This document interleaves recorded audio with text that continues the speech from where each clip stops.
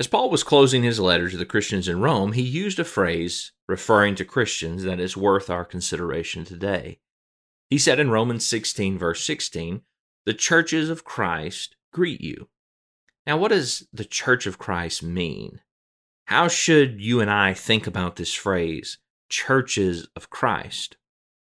In Vincent's word studies, he says that church refers to, quote, a community based on a special religious idea and established in a special way, end quote. It can refer to this community over a large area, such as the 7 churches in Asia, mentioned in Revelation 1, verse 4. It can refer to a church in a single place, such as the church that met in the house of Aquila and Priscilla, mentioned in Romans 16, verse 5.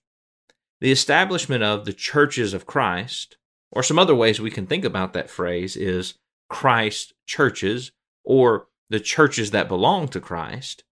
The establishment of the churches of Christ, or the Church of Christ, was done by Jesus himself.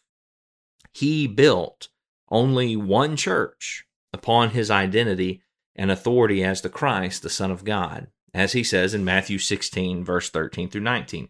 He says there, upon this rock, and that rock referring back to Peter's statement, confession about the Lord, that Jesus is the Christ, the Son of the living God. Upon that rock, Jesus said, the rock of who he is, Jesus said, I will build my church. The special religious idea of the Church of Christ is that Jesus died for our sins, that he's been raised from the dead, and that he is now both Lord and Christ, as Peter says in Acts 2, verse 36. Because Jesus has been raised from the dead, he has defeated death, and he will destroy death in the end, as Paul talks about in 1 Corinthians 15, verse 20 through verse 26. He is raised, and that is proof positive that he will destroy death at the end. Those who obey the gospel, or the good news of Jesus Christ, submit themselves to his authority and place their lives in the hands of the only one who can save them from sin and death. As Jesus said in John 14, verse 6, he is the way, the truth, and the life, and that no one comes to the Father except by or through him.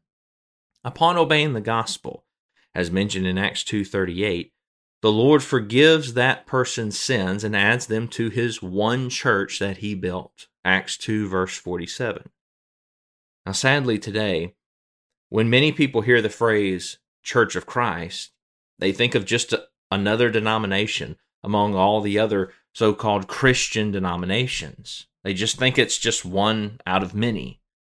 But to think biblically about the phrase Church of Christ is to see the church built by Jesus himself, not just as one more group among many different groups, but to see Jesus' own body, which is his church. Ephesians chapter 1, verse 22 through 23. What's up, guys? It's Caleb and Michael over here from the Scattered Abroad Network, and we just wanted to say thanks so much for listening to this episode. Yeah, we're so thankful to the East Hill Church of Christ for overseeing this network, and we're grateful to God for this opportunity. And don't forget, you can check out our show notes below for all of our social media links, email address, website, and we have a monthly newsletter, so don't forget to sign up for that.